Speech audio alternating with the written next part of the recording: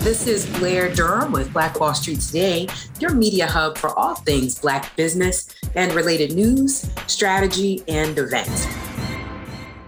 Greetings.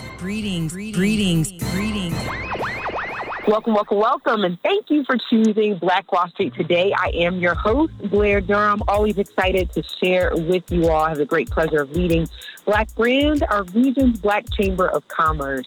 And often I get the question, why does a region need a Black Chamber of Commerce? It's so many other business associations and organizations that are supporting businesses. What is the need? What's the utility for a Black Chamber? And I tell them Black businesses have different needs.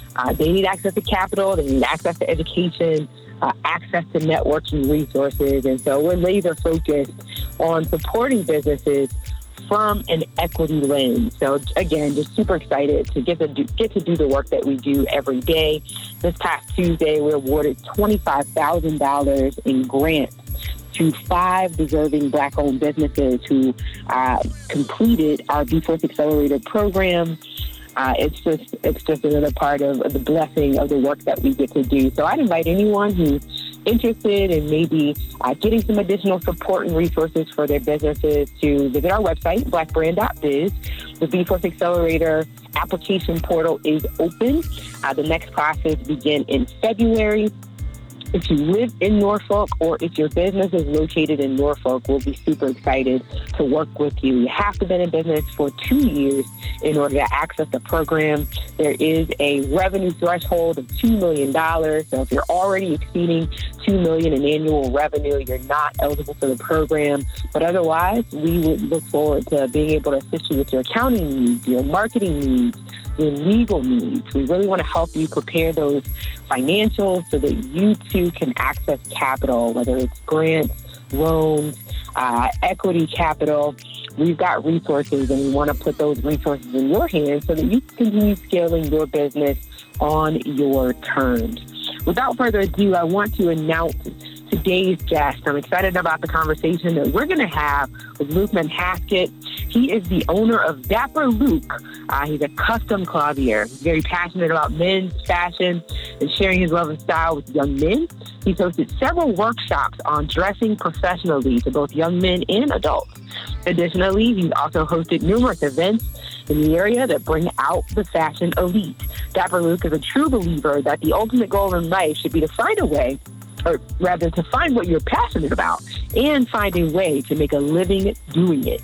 In 2019, Dapper Luke officially launched his custom suit line, Dapper Luke Collection. The collection focused on bringing unique suit colors and styles to both men and women. After retiring from the military in January of 2020, Luke opened Dapper Luke Custom Clothier Showroom in Virginia Beach, Virginia. In August 2022, Dapper Luke opened his second Dapper Luke Custom Clothier Showroom in Baltimore, Maryland. Welcome to the show, Dapper Luke. How are you? I am great. Thank you very much. It's a great honor to be here. Yes, and I am honored to have you as a guest. Super excited about just the brand that you've established, the energy around fashion. You just do a wonderful job. And so I'm hopeful today we can talk a little bit about the process of starting a brand, growing a brand, particularly during the pandemic. I know that presented a number of challenges, but you were able to overcome those challenges. So let's talk a little bit about your journey as you began the Dapper Luke Custom Clothier brand. Okay. So, part of the bio that you read for me talked about finding the thing that you're passionate about and then finding a way to make money. So that whole idea for me came from reading a book called Mastery by Robert Greene. Robert Greene is the same gentleman that wrote 48 Laws of Power, Art of Seduction. He has a book called Mastery. So in about 2012, I was with the Marines out in Afghanistan. I read this book, and it just kind of really made me think, the military is something I'm doing now, but it's not something I plan on doing forever. And when I do make that transition, what am I going to do? So Dapper Luke, the name, the brand, was a blogger. in 2014. That's kind of how I first got into the world of fashion. And then from blogging, I became a model. I was a stylist for a couple years. I actually mentored, or should I say I was an apprentice underneath of Clavin Leonard, who's a designer out of New York. And he's the one that really, really got me, I guess opened my eyes, to what fashion can be. I traveled with him to South Africa, Ghana. We went to Bangladesh, Algeria. And he just kind of really put me in a lane to think that, okay, there's a way you can actually be financially stable, and be in the world of fashion. But at first, I didn't really know how I would make money in fashion. And kind of getting back to your original question about, the pandemic. So I opened my doors January of 2020, and I was going to use what is now my showroom as an office. And after being in an office for 2 months, I'm sorry? No, just echoing. I'm listening. Oh. So being in that office for 2 months and then the world entering into the pandemic where we shut down, I kind of had to figure out a way to be able to make money. So I, shifted from an office to a showroom, one-on-one consultations, virtual consultations, just kind of doing anything I can to put myself in front of people, during a time where people just weren't moving around. Yeah. And then from there, we were able to... Go ahead. I'm sorry. No, go ahead. You can ask your question. Now, I wanted to ask, because you mentioned Robert Greene. He's one of my favorite authors as well. I have not had a chance to really do a deep dive into the book Mastery. What would you say are one or two key takeaways from that book? I'm certain it's chock full of information that's absolutely applied, but what are just a couple of those takeaways? So, like I said, the very first thing is, kind of having a serious conversation with yourself. And asking, what is success? What is happiness? What do you like, right? A lot of people will let, outside sources dictate to them what success is, whether it be your parents, it be professors. A thing that I always hear is, you have the potential to do this. You have the potential to do that. But you have to then ask yourself, is that what I want to do? Even though I have the quote-unquote potential to do it, am I actually going to enjoy doing it, or is that success for me? Right. So that's one thing I always ask my 2 boys. I ask them, what is success for you? I am your father. I can guide. I can, help. I can challenge you, but I don't know what success is for you. So in order to help you, become successful, I have to know what you define as success.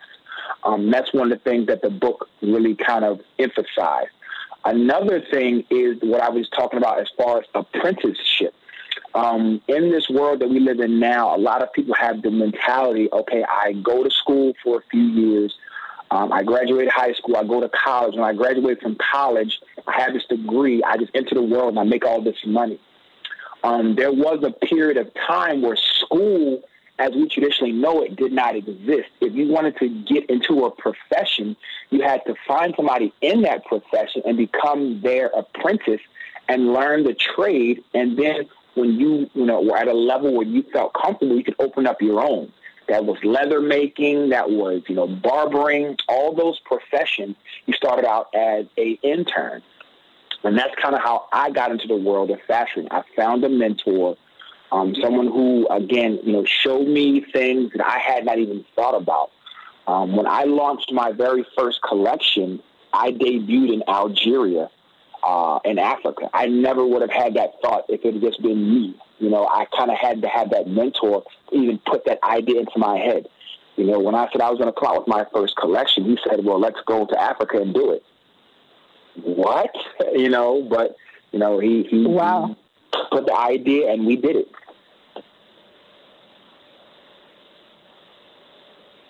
Congrats to you. I'm super impressed because I think about the world of fashion and I think about kind of the relationship between the work that you're doing and how it supports the business professional. Oftentimes, I've heard it said that the bigger folks get as they climb the corporate ladder or as they really advance from an entrepreneurial standpoint, the less time they really have to dedicate to kind of some of these more important things, right? And so I'd love to hear ways in which you're working with professionals to help them with their imaging, to help them develop their brand presence from a standpoint of their wardrobe. Mm-hmm. So for me, I always feel like what you wear is your way of speaking to the world without saying anything, right? When you first walk into a room, your clothing and how you look, your mannerisms are what speak first before you even open your mouth. So I think it's very important to kind of understand that, whenever you put on something, right? In addition to that, right, it has to almost be a confidence factor as well. You have to be very confident, with certain looks. And, just kind of having the understanding of that is one thing that I love. I every day I, sit down with individuals who may or may not wear suits or professional clothing, and I just have conversations of, what is the image you're trying to portray?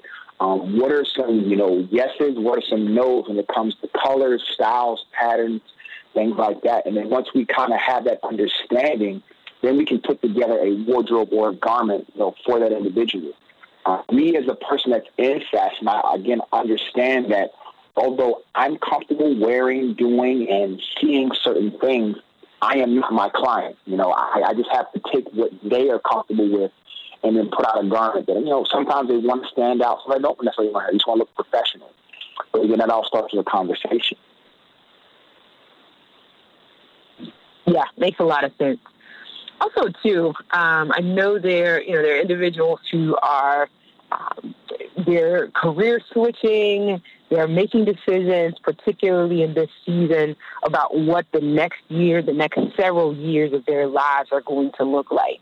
What would you say to someone that is interested in becoming a part of the fashion industry?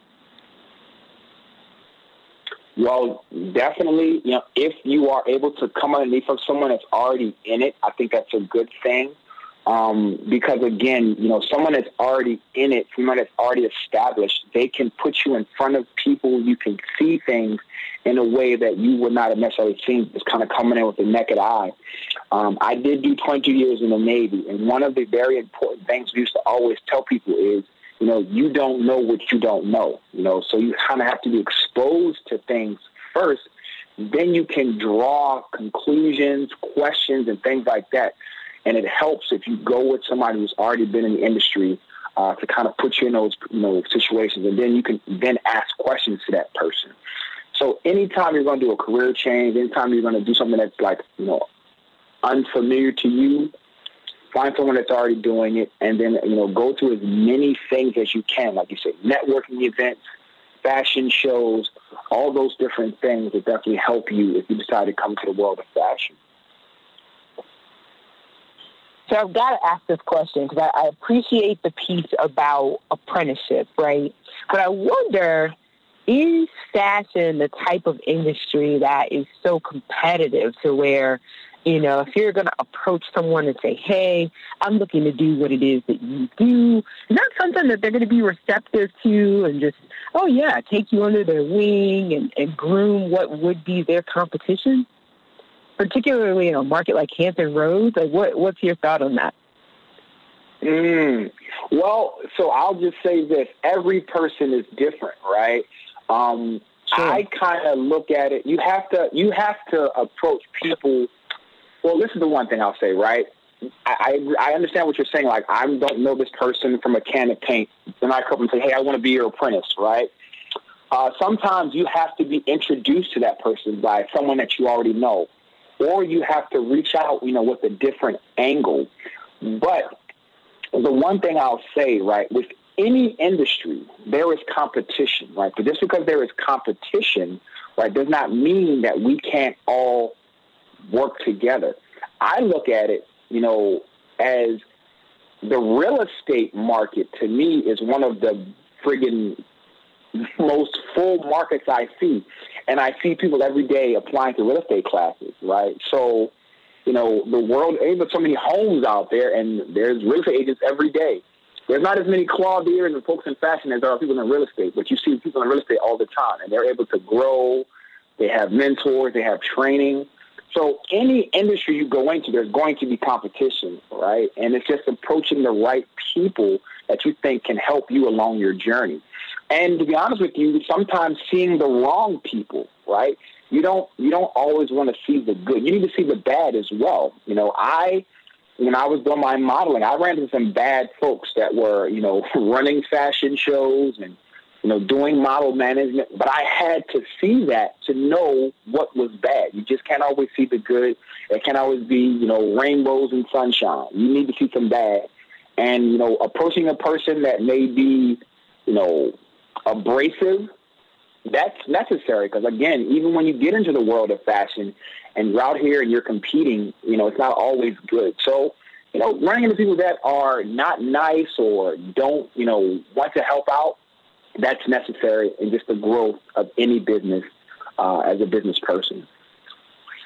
Yeah, I want to double down on something that you said. I really believe that the business, particularly business success, it inspires competition, right? And it doesn't mean that everybody's not going to win in the space. You use the example about the real estate industry. I like to use the example of fast food. You look at on any given corner, there's a McDonald's, there's a Burger King, there's a Rally's, a Wendy's. Everybody's got their thing that they do really, really well. And everybody makes money, right? And so we need not fear competition. But I do think it is the case that as we get into a thing, we find our niche, right? We find our thing that we do better. And ultimately we can succeed. So I really appreciate you sharing that. I also appreciate what you shared about collaboration, right? And pipelining, because I can imagine, Luke, you have to tell me if this is true, if there is a network of folks in your industry, then that means that if there's something that they can't do, they pass it on to you and vice versa. And you guys are serving as advertising partners for one another. Yes. For me, as a designer, everything I do is custom, right? I don't have anything off the rack. But one of my business, peers, Upscale Men's Fashion, they do off the rack, meaning you can go into their store and pull a suit off the rack. I don't do that. So people will come to them and say, hey, I want a custom suit. They refer me. Someone calls me, this literally just happened this week. Hey, I want to rent a suit tomorrow. I don't rent suits, but here's Upscale Men's Fashion. They rent suits. So, like you said, I don't have to do everything within my industry, but I have those that I trust and I feel comfortable recommending when a client comes to me, and vice versa. It makes a lot of sense. So 20 years in the military prior to embarking on this entrepreneurship journey, what are some of the transferable skills? You talked about one piece, you don't know what you don't know, but what are some of the things, particularly as Black Brand looks to work with more veterans in the coming year, what are some of the things that you're able to kind of say, absolutely, my service in the military prepared me for this aspect of entrepreneurship? So for me, when we were in the military, right, a big thing that we did was schedules and planning, right? So I am very big on, I get up in the morning, get me and my daughter up together, get her on the road as far as, her school bus. I go to the gym. I try to work out 3 to 4 times a week, definitely a military thing. And then just having a consistent schedule, right? As a business owner, as a person who, you are the person, there's no one that's going to say, hey, this is due or we got to do this. You have to kind of be self-motivated, and having schedules, planning, that is definitely a thing I pull from the military and I apply to my business every single day, as well as setting goals. Within the military, goal setting is a big part of what we do as far as our planning, and then kind of what is the goals that we have to pull from this particular exercise or whatever that was we're doing. And then finally, looking back and getting those lessons learned, right? People will say, I messed up and I'm going to quit. No, in my opinion, I think that it's possible to do what I call fail forward, right? If something does not work, or something does not, pan out the way that you want it to, take the lessons from that and then reapply it in a way that will work, or try something else, right? You can't be successful if you don't, see, like I say, the good and the bad, and you have to be able to apply them. I know for me, in 2020, it was a lot of things that I tried, and just due to the nature of what was going on in the world, they just weren't working. But that didn't stop me. I didn't give up and throw my hands in the air. I took those lessons, I changed some processes, and I just adapted to what the world was giving me at the time. Yeah, I love it. You talked about discipline, right? Really that scheduling piece, kind of having that routine, so important, and I harp on this. Folks think they're going to enter entrepreneurship any kind of way, that success is going to come to them and they're going to be able to spend more time off than on. And so I just love hearing you say that the reality is, if you hadn't had that routine, hadn't had that planning, hadn't had that consistency in the way you do things, there's a very good chance that you wouldn't be in business right now. I also loved hearing you say the piece about introspection, the failing forward, being able to take that time and authentically examine what took place so you can understand what went wrong, so that you can make the adjustments necessary. I think entrepreneurship offers that more so than any other career path, is the ability to, because no one's going to fire you as an entrepreneur, right? So we have an opportunity, a unique opportunity to look at who we are, look at what we've been, and then make that plan to move ahead. I love that. So what's on your docket, Dapper Luke, for 2023? What's coming up in the year ahead? Where can we find you? Share with us. So the biggest thing in 2023 for me is I definitely want to get back into traveling. I kind of have a goal of doing one international show per quarter in 2023. All right, so that's kind of one thing. In addition to that, I do have my second location in Baltimore, which is run primarily by my brother. So I want to kind of be able to empower my brother to push that store. I'll be the first one to say my brother and I, although we look alike, everyone thinks that we're twins. We don't think alike, and we don't have the same driving factors. So trying to be able to push him in a way that, it doesn't seem like I'm overbearing, but I'm allowing him to go into his own way, that's important to me. So I've, done some networking events, and I have things that I'm planning on for the Maryland store to kind of get help with him to grow into that position as a business owner. And then also, just kind of beyond 2023, I do want to open up a third location. So, part of this journey right now is seeing, does my process work? My process has worked for me. I then want to see, does the process work for my brother? And if I'm able to take the lessons learned from, my own store, my brother's store, I can then apply it to maybe bringing in somebody else that is outside the family and knowing that the system has worked, and we can apply it to that third location. Yeah, beautiful. How do we get in contact with you now for those of us that may be interested in scheduling an appointment, a consultation? Maybe we want a custom suit in the new year. How can you be reached, Luke? The quickest way is through my website, www.dapperluke, and that's DAPPERLUQ.com. That's how you can schedule a consultation. You can also call me. My phone number is available on the website. And if you have the ability to, look me up on social media, I usually respond to anyone on social media. All of my social handles are Dapper Luke, DAPPERLUQ, and that's the quickest way to get hold of me. Perfect. In the couple minutes that we have remaining, I'd love to hear more about the blog. So are you still blogging? I know that was kind of your foray into what you're doing now, but are you still doing any blogging? I don't do any blogging in the sense that I was, but what I do, with social media does give the ability to, speak to your audience, through words, through videos, through photos. So I'm definitely still, trying to put out what I consider my take on fashion, my take on business, my take on, just kind of being a man here in America.